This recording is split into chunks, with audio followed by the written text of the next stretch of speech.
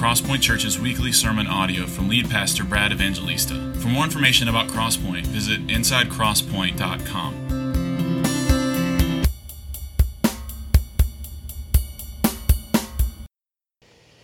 Amen. Good morning. Oh, my heart is full already. Praise God. It's so good to be with you. Jeremy and Samantha, it's so good to have you home. Zach, you're such an impressive guy. You are a credit to your parents. You're like a wonderful combination of mom and dad, and that is awesome. If you have a Bible, open it to Romans chapter 4. We're going to finish chapter 4 this morning and summarize Paul's argument through chapter 4. We're going to look at verses 22 through 25 as we've been marching through Romans. If you're new with us, you can find a Bible, and if you don't own a Bible, you're welcome to take one of the Bibles you can find in front of you. Keep that as our gift to you, and we've been working our way, as is our habit here on Sunday mornings, just through books of the Bible. We find ourselves in the letter that Paul, the Apostle Paul, wrote to the church in Rome that we call Romans, and we're just taking it Sunday by Sunday. We started in January. We will definitely be in it through the rest of this year, and we'll end when we end, or Jesus will come back and there will be no more need for preaching.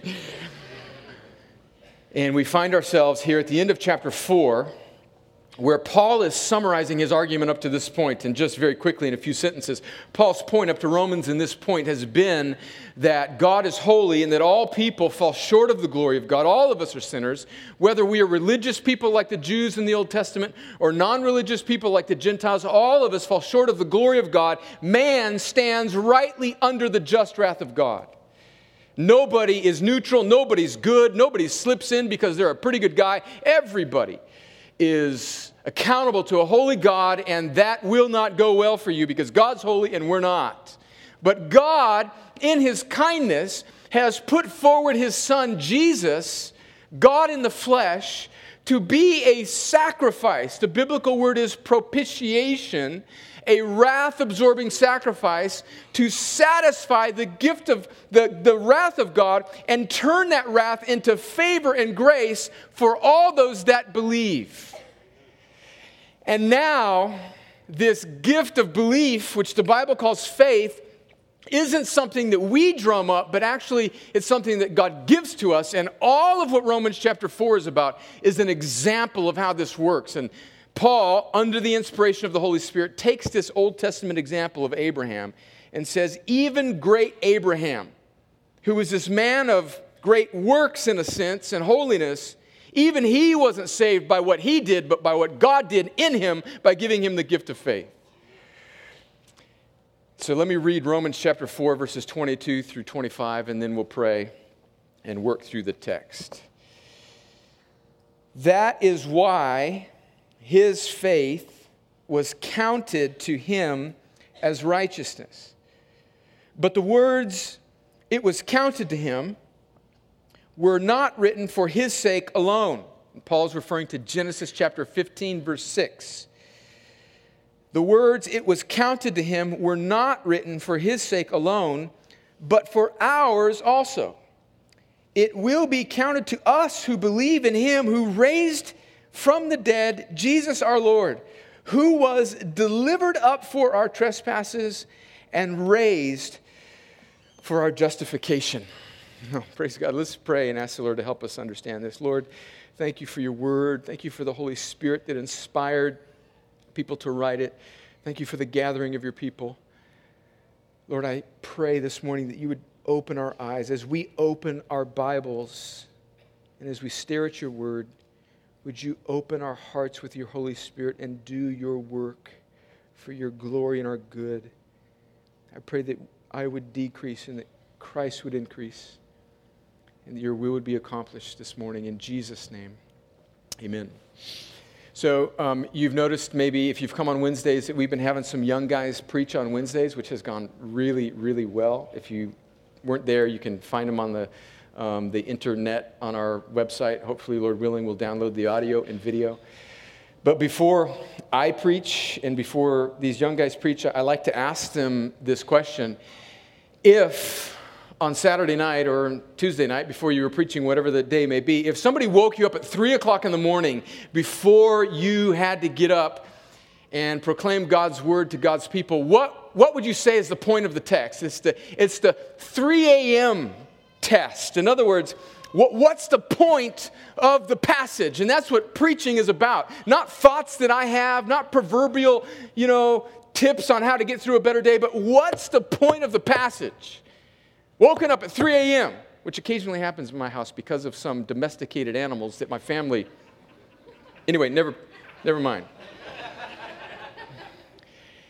And if you woke me up at 3 a.m. in the morning last night and said, what is the point of Romans chapter 4, verses 20 through to 25, I would say this, and this is really, we're going to put it up on the screen. This is the main point of today. This is really the only thing that we'll have up there other than scriptures and a few things that we'll read. It is this, that this is what justification is. This really important biblical, theological concept. Meaning, how will sinners, which is all of us, be made right before a holy God? How will they be justified? How will they be acquitted of their guilt? And the answer to that is that by the gift of faith, everything that Jesus accomplished by his life, death, and resurrection, God considers ours. Friends, I think a lot of us in this room know that, but let's stare at that and let's just do more than know that. Let's drive it down. Let's knead it into the batch of dough that is our heart and our minds and our affections and our emotions. And let's let that truth be more than something that we cognitively acknowledge, but actually then let it transform our lives this morning before we come to the Lord's table and receive communion, as is our custom on the first Sunday of every month. What does it mean? How are people made right with a holy God? What does it mean to be justified? That by the gift of faith that God gives dead sinners, all that Jesus accomplished through his sinless, perfect life, his sacrificial death, and his glorious, victorious resurrection, God considers, counts, reckons, imputes as ours. That's way better than you are making out right now. Let's look at the text again. Just plot our way through it. Verse 22, it says that Abraham that is why his faith was counted to him as righteousness. So I think what that text is telling us is that Abraham had the type of faith that saves. Those two words, let's not just parachute down into a text, but read the Bible in context. Read whole chapters. Read whole letters in one or two settings. Don't get in the habit of merely of kind of snacking on devotional passages or things that are published by a publisher. Those can be very helpful, and I'm not dogging those, but I'm saying don't just read portions of Scripture. Know the whole context. That's why we work our way through books of the Bible, so that we see the grand overarching message of the letter. And we need to ask this question as we arrive at verse 22. That is why, what is Paul referring to? What is that? What's the that he's referring to? Well, the that he's referring to is this gift of faith that Abraham has been given by God's grace.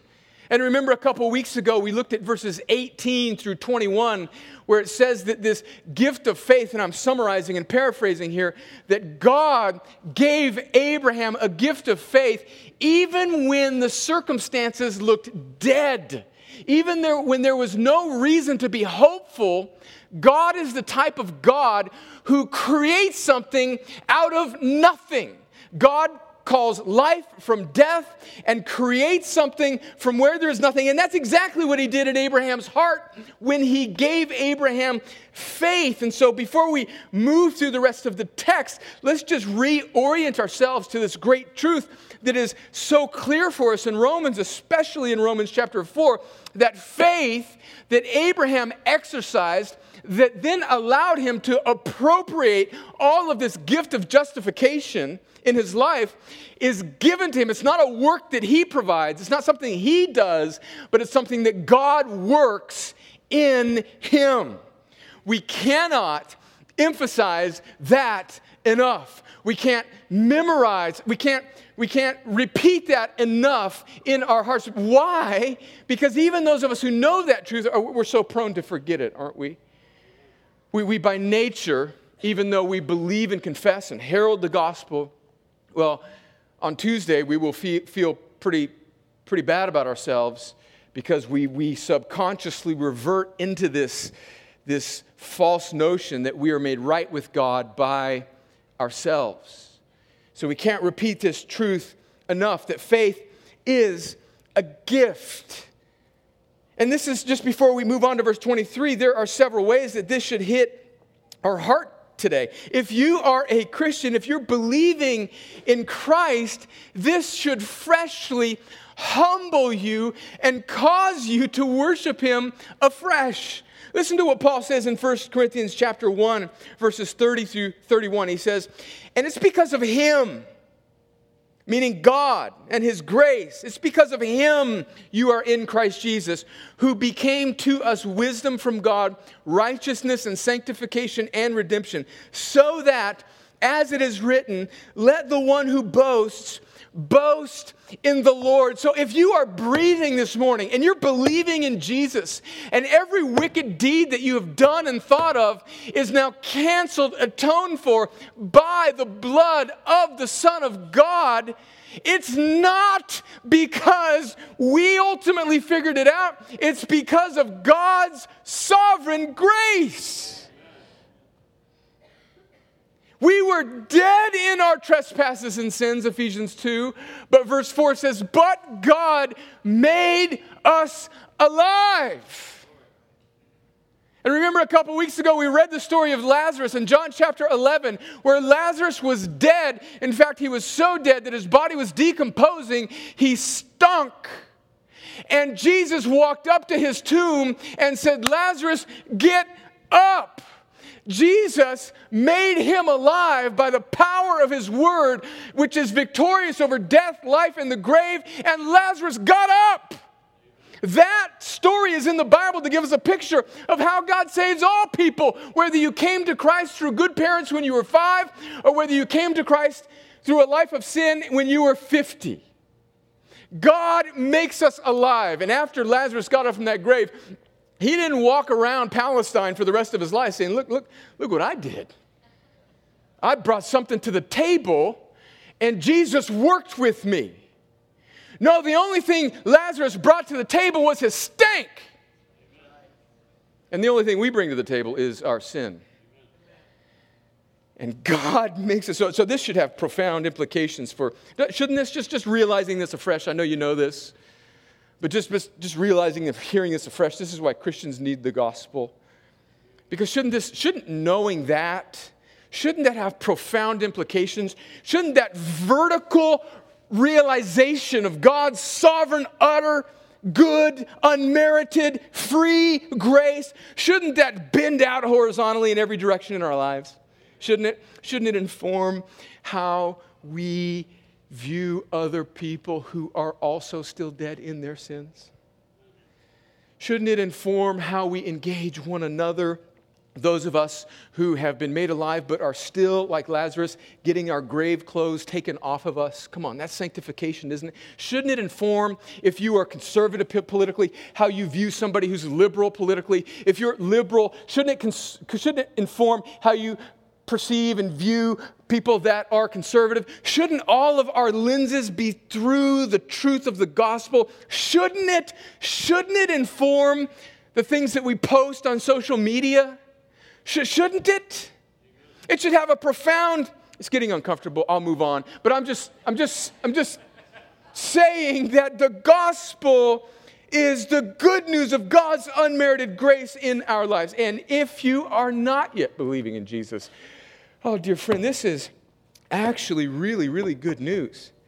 Because the good news of the gospel is not try really hard, and if it's like the boyfriend that takes his girlfriend to the fair, and you know there's that one little game where you give a couple quarters or whatever, and he's got to get a hammer and he's got to hit the thing, and it goes up, you know, and if he rings the bell all the way to the top, he can get like the big, huge Boo Boo Kitty stuffed animal, you know, like they used to have on Laverne and Shirley, which I just lost everybody that's under the age of 40.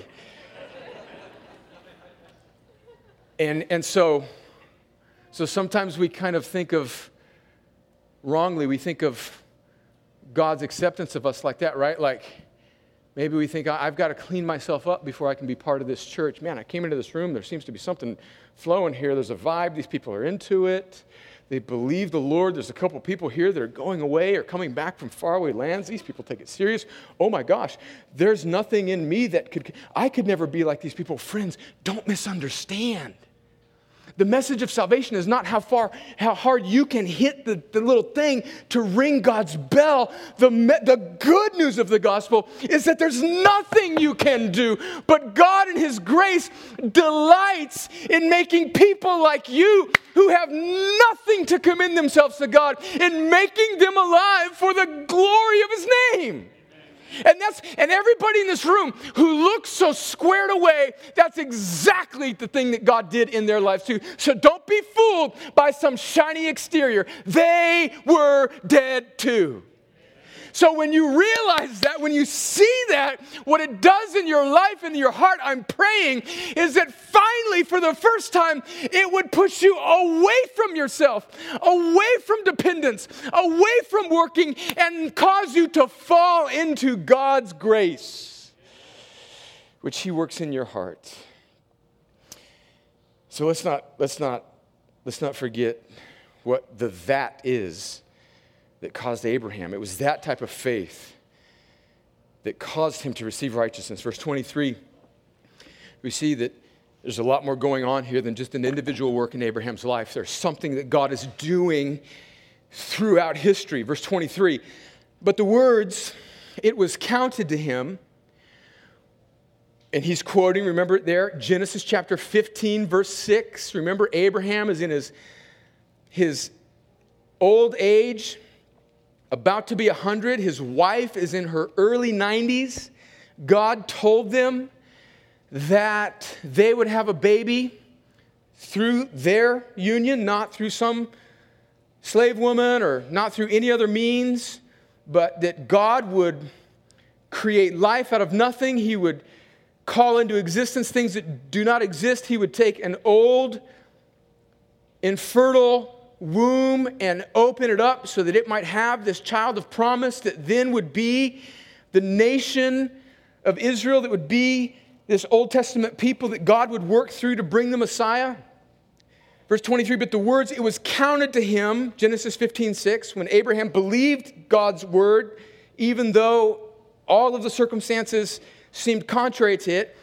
What does Paul say? They were not written for his sake alone, but for ours also. So this is a clue to us that God is orchestrating, has orchestrated, is unfolding a divine plan of redemption. That Abraham is a kind of prototype or a picture that serves as an example for all those that would come after him of how people are made right with God. Namely, we've been saying it a lot now, not by our works, but by God's grace that He gives us through the gift of faith that we then exercise back towards Him, right? So Abraham becomes this kind of pattern. And it's a display to us that God has always been in utter control of salvation, redemption, and in fact, all of human history. We can go all the way back to Genesis chapter 3, where in Genesis chapter 3, after Adam and Eve fell in the garden, and God is sort of issuing His judgments to Adam, and then to Eve, and then to the serpent. And He says to the serpent, who's this personification of the devil himself. He says that the offspring of this woman, Eve, is going to come and crush your head. And we don't know what it means at that point. We're just thinking, like, is Eve going to have a baby? And then is this baby going to end up defeating evil? Well, she does have a couple babies, Cain and Abel, and it goes kind of poorly with them. But we see this line going all the way through the Old Testament. But we see now, in retrospect, that the offspring that was prophetically spoken about to Eve in Genesis 3 is ultimately who? Jesus, right? And Jesus, through his life and death and resurrection, defeats evil on the cross. And so we see even before Abraham, God has had this plan. And the way people are going to trust in this offspring of Abraham is through faith.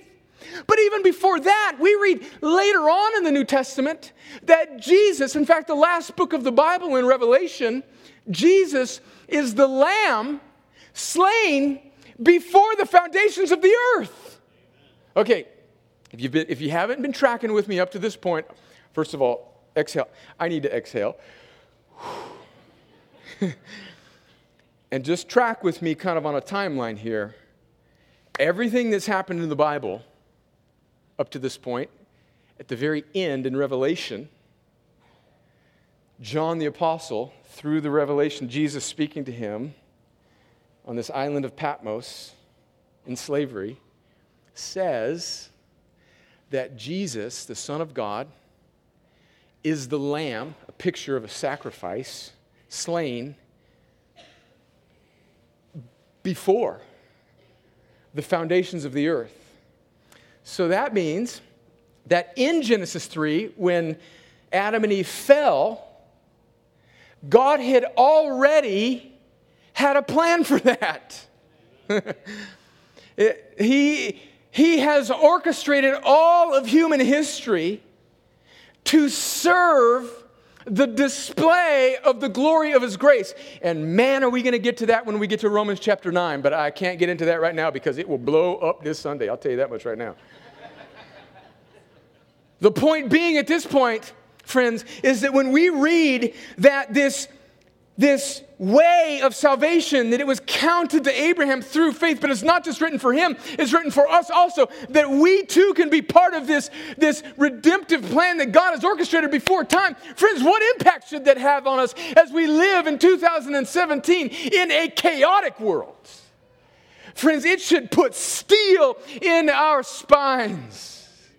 Because God is in control. Psalm 115, our God is in the heavens and he does whatever he pleases. Listen to Psalm 16, verse 4. The Lord has made everything for its purpose, even the wicked for the day of trouble. So Genesis 3 didn't just sneak up on God. Genesis 3 didn't just surprise God. In fact, Genesis 3 is not God reacting in some mysterious, glorious way. God has planned for, even ordained the fall for the display of his glory. And every wicked person that does anything against the glory of God, God is over that.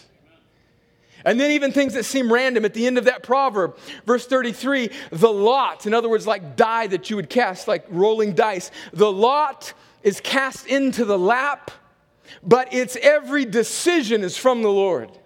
That means even something seemingly as random as the tossing of dice, God utterly controls. Listen to what the Heidelberg Catechism says now.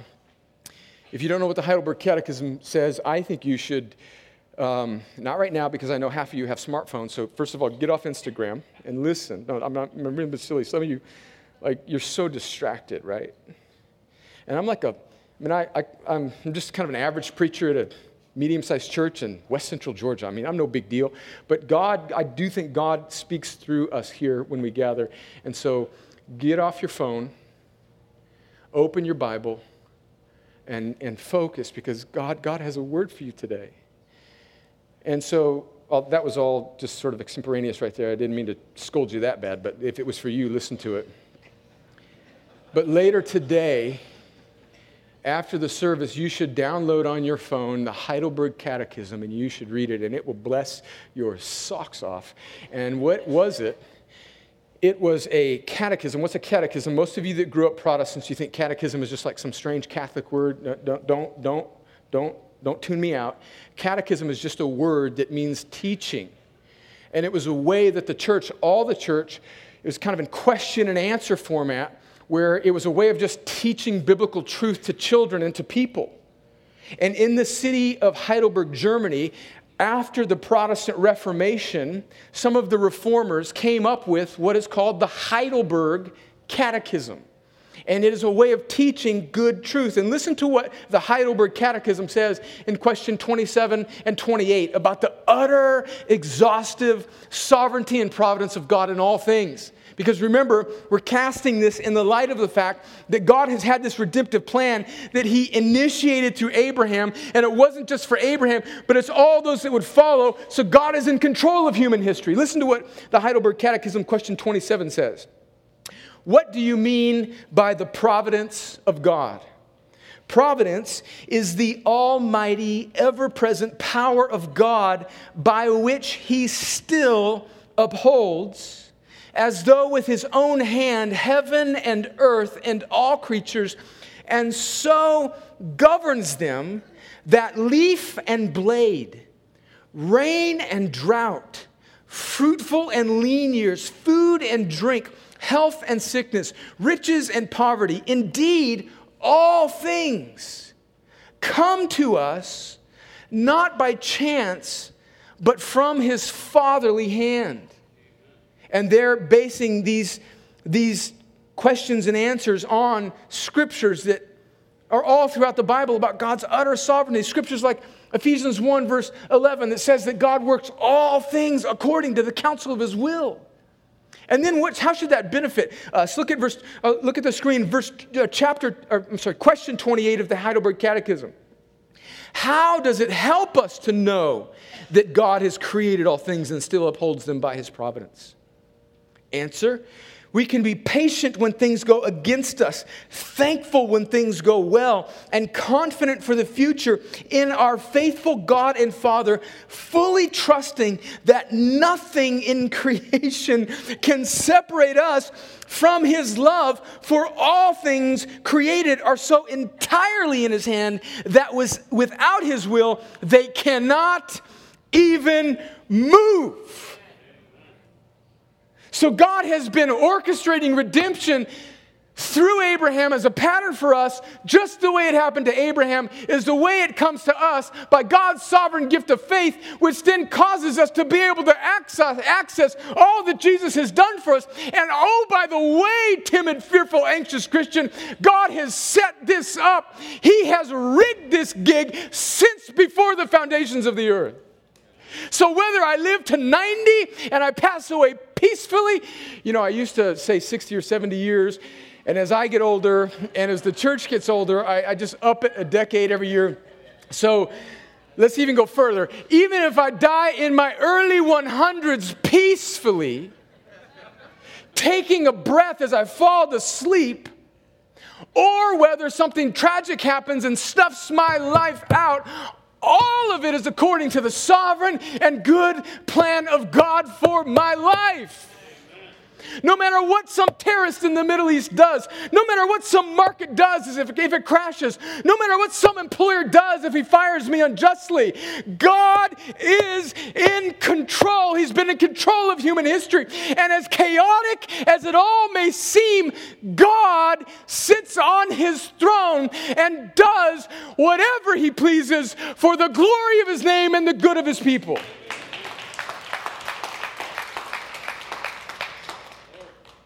That you just got a shadow box after that.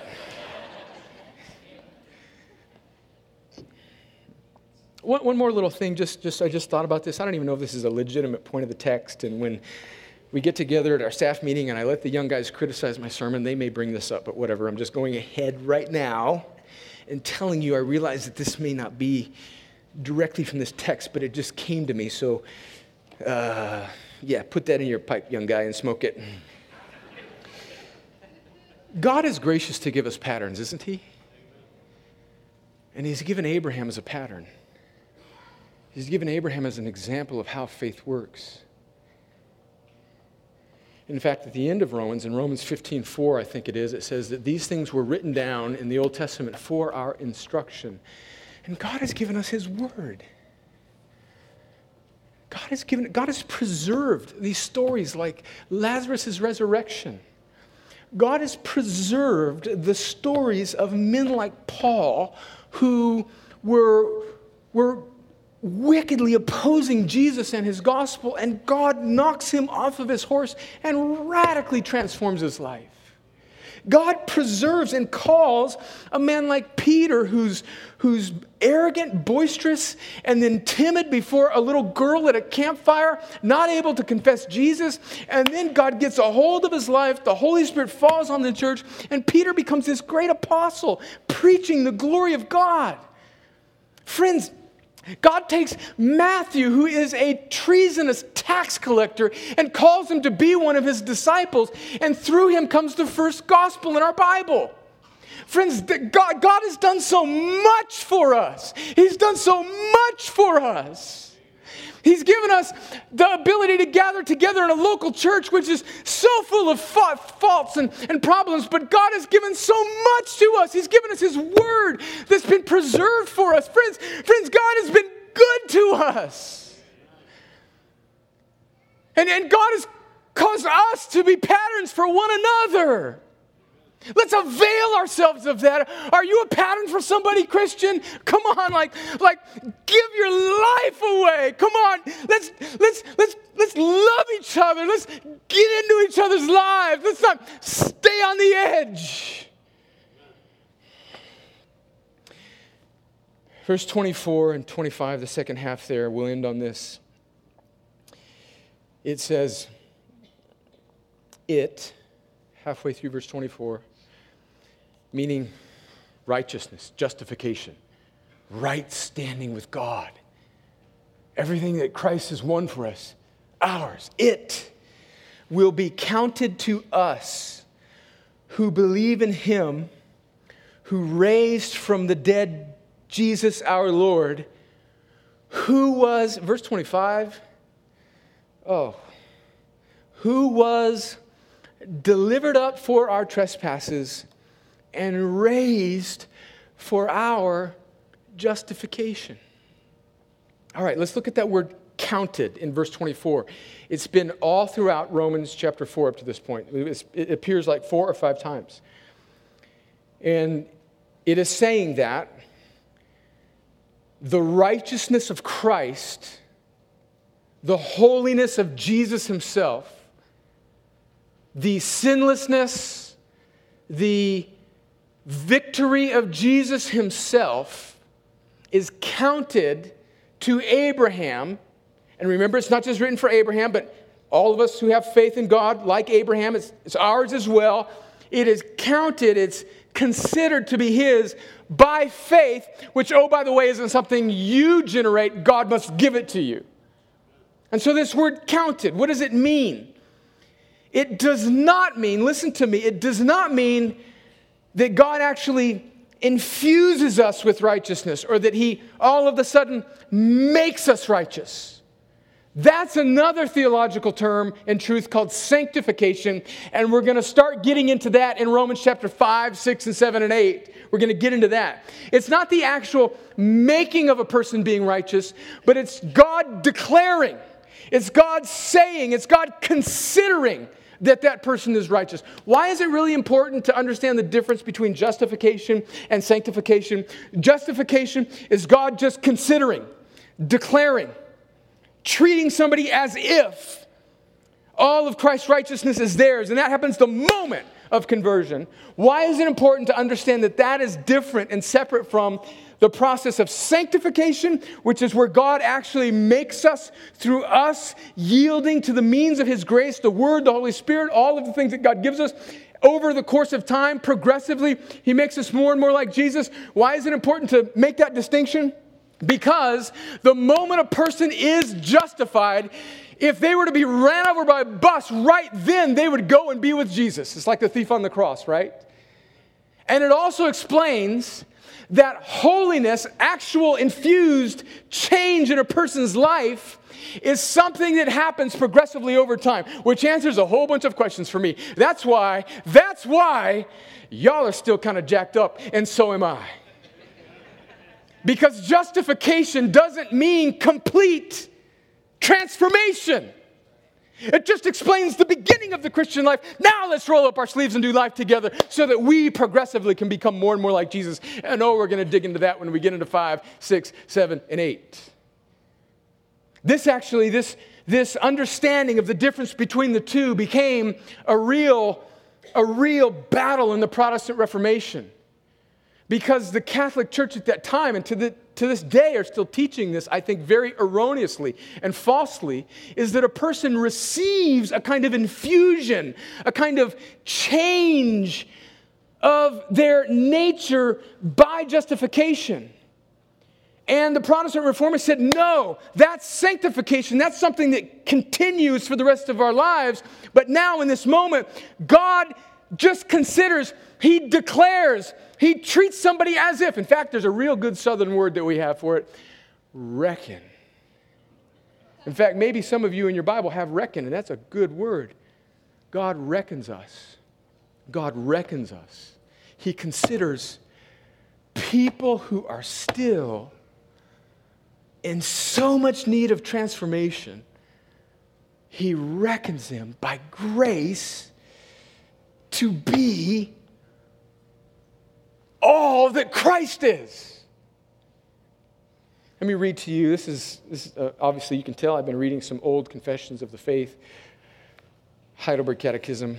This week I was reading the 1689 London Baptist Confession of Faith.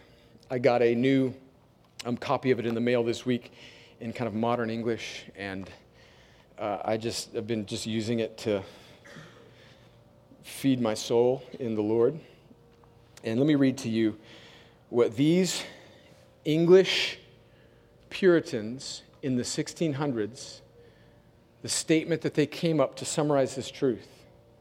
Okay, I'm not saying in any way that the Puritans or the English in the 1600s are perfect in any way. I'm just saying God really, really used the Reformation in England, in particular in the 1600s, to crystallize and clarify a whole bunch of gospel truth that has been written down for us and is just excellent for the soul. And this is what some British and some English leaders in the church wrote as the Confession of Faith, or really Protestantism in many ways, in 1689. On paragraph 11, or chapter 11 on justification. Listen to this. Paragraph 1. Those God effectually calls, He also freely justifies. And remember, what is justification? It's God reckoning all that Christ has accomplished in His life, death, and resurrection. He considers it ours. He does this not by infusing righteousness into them. That's going to be sanctification. That starts the moment of conversion, but that's going to be progressive throughout the rest of your life. Not by infusing righteousness into them, but by pardoning their sins and accounting and accepting them as righteous. He does this for Christ's sake alone. Not because you're American. Not because you grew up in the Bible Belt. Not because your dad is a pastor or your mom played the organ or whatever. He loves you for the sake of Christ, because He loves you.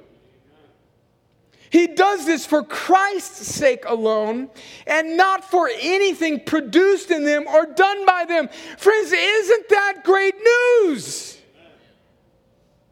That means that God, in His sovereign grace, makes unrighteous people, which is all of us, alive in Him according to His gracious will, not because of anything they have or have not done, but because of His love. That means nobody is outside of the reach of God's grace. That means nobody is too far gone. If you're in this room right now and you have bought into the lie that if we only knew what you have done or are doing, we would realize that there's no hope for somebody like you, I want you to realize right now that that is a lie coming straight from the pit of hell. He does not impute faith itself, the act of believing or any other gospel obedience to them as their righteousness. Instead, he imputes. Remember, what does impute? He considers, he reckons, he treats them as if. He treats them as if Christ's active obedience to the whole law, that means Jesus' 33 perfect years of sinlessness. God treats you, if he gives you the gift of faith, which you behold Christ in, he treats you as if that's yours. And passive obedience in his death, meaning Jesus giving himself voluntarily, that's what that word passive obedience means, in his death as their whole and only righteousness by faith. And oh, by the way, just in case we forgot, this faith is not self-generated. It is the gift of God. Paragraph 3.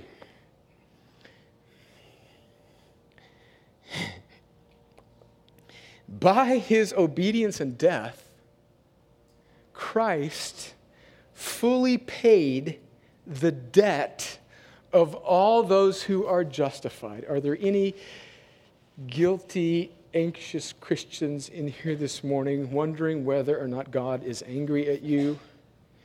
If the Bible is true and if these English Puritans got it right, then he is not. That doesn't mean that in sanctification God does not show his displeasure towards us. We'll get into that. But we're talking about justification right now. We're talking about what commends a person to God. And it is that Christ has fully paid the debt of all those that are justified. That's why Paul can write in Romans 8:1 that there is therefore now no condemnation for those who are in Christ Jesus. Who, verse 32 of Romans 8, who shall bring any charge against God's elect? It is God who justifies. And Jesus has more than enough and sufficient holiness to atone for all the sins of all the people that ever trust in him. Grace is a bottomless well. All your sins past, current, and future, removed as far as the east is from the west. And why is it east and west? Have you ever thought of that? Because if you go east, you will always be going east. If you go west, you will always be going west. It's infinitely removed from one another, so far as he removed the transgressions of those who fear him and who trust in Christ. By this sacrifice of himself in his bloodshed on the cross, he legitimately, really, and fully satisfied God's justice on their behalf. Yet, their justification is based entirely on free grace because he was given by the Father for them. Where does that come? It comes from our text there, verse 25. It says that Jesus, was delivered up for our trespasses. That means that God the Father is putting Jesus the Son forward. Who ultimately crucified Jesus? Not the Romans, not the Jews, not you and me primarily and principally, but the Father who enacted a plan before the foundations of the earth for redemption. And it was God who desired to crush the Son to appease his wrath and raise him up again for our justification. So that means, friends, that we are saved by God, from God, for God, because he did it all. He was given by the Father for them, and his obedience and satisfaction were accepted in their place. These things were done freely, not because of anything in them. Man, how often do these English Puritans have to come back to that? It's almost as if they had gospel amnesia too. These things were done freely, not because of anything in them, so that both the exact justice and the rich grace of God would be glorified in the justification of sinners. He was delivered up for our trespasses, and then finally raised raised for our justification. Up to this point, we've been putting a lot of emphasis on the sacrificial death of Jesus, as glorious as it is. But here, Paul, for the first time, and then we're going to get into it in the rest of Romans, introduces this glorious truth of how Jesus was raised for our justification. In other words, Jesus is vindicated. And Jesus' vindication, Jesus' justification, Jesus is justified. He's sinless. He's holy. He's victorious. And the Spirit raises Jesus up from the grave. And now God takes that justification of Jesus, and by the gift of faith that He gave to us, He reckons it ours. Friends, I'm not great at application. I don't do that well. I wish I could fill in the blanks for you more. I don't know what to tell you other than this, is that, like, if you stare at that truth, we're about to land this plane. We're going to come around the Lord's table. I wish I had a whole bunch of really, really helpful things to. I just want you to see that truth so clearly, and then I'm just begging that the Holy Spirit would then take this truth and just run it 1,000 different directions in your life, right?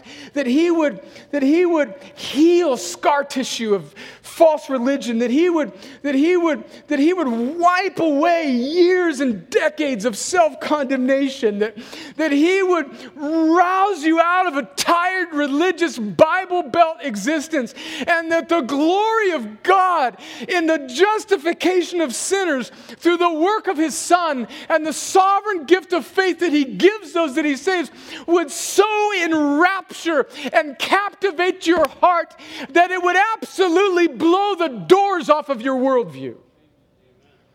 And if you haven't noticed, that's kind of what we do every Sunday. We just want to see the glory of God and pitch a fit every Sunday and let it just kind of stir up God's application through His Holy Spirit in our lives. Do you see that? It's this truth that causes a couple to take their 3 young children and go to the other side of the world where there are a minuscule amount of Christians so that they would give their lives away for the gospel. It's this truth that causes a white upper-class person in this church to befriend and love somebody that's not like them, that's from a different neighborhood, to not look down upon them, to care for them. It's this truth that causes a person of color to come into this mostly white church and to say, hey, I got some barriers I got to overcome because these people don't understand me, but I'm going to give them grace because I'm going to do life with these people for the glory of God. It's this truth that supersedes all of these petty, temporal, sinful, little stupid things that we dwell on. It's this thing that overrides it all and unites us together in Christ, infuses us with passion for His glory, and causes us to live for Him and fight sin.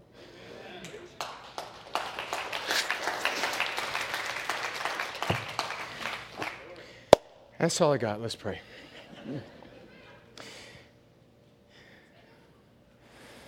Lord, as the ushers come forward to serve us,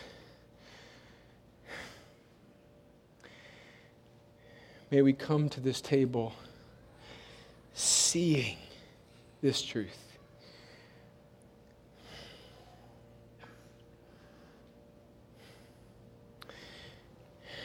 And just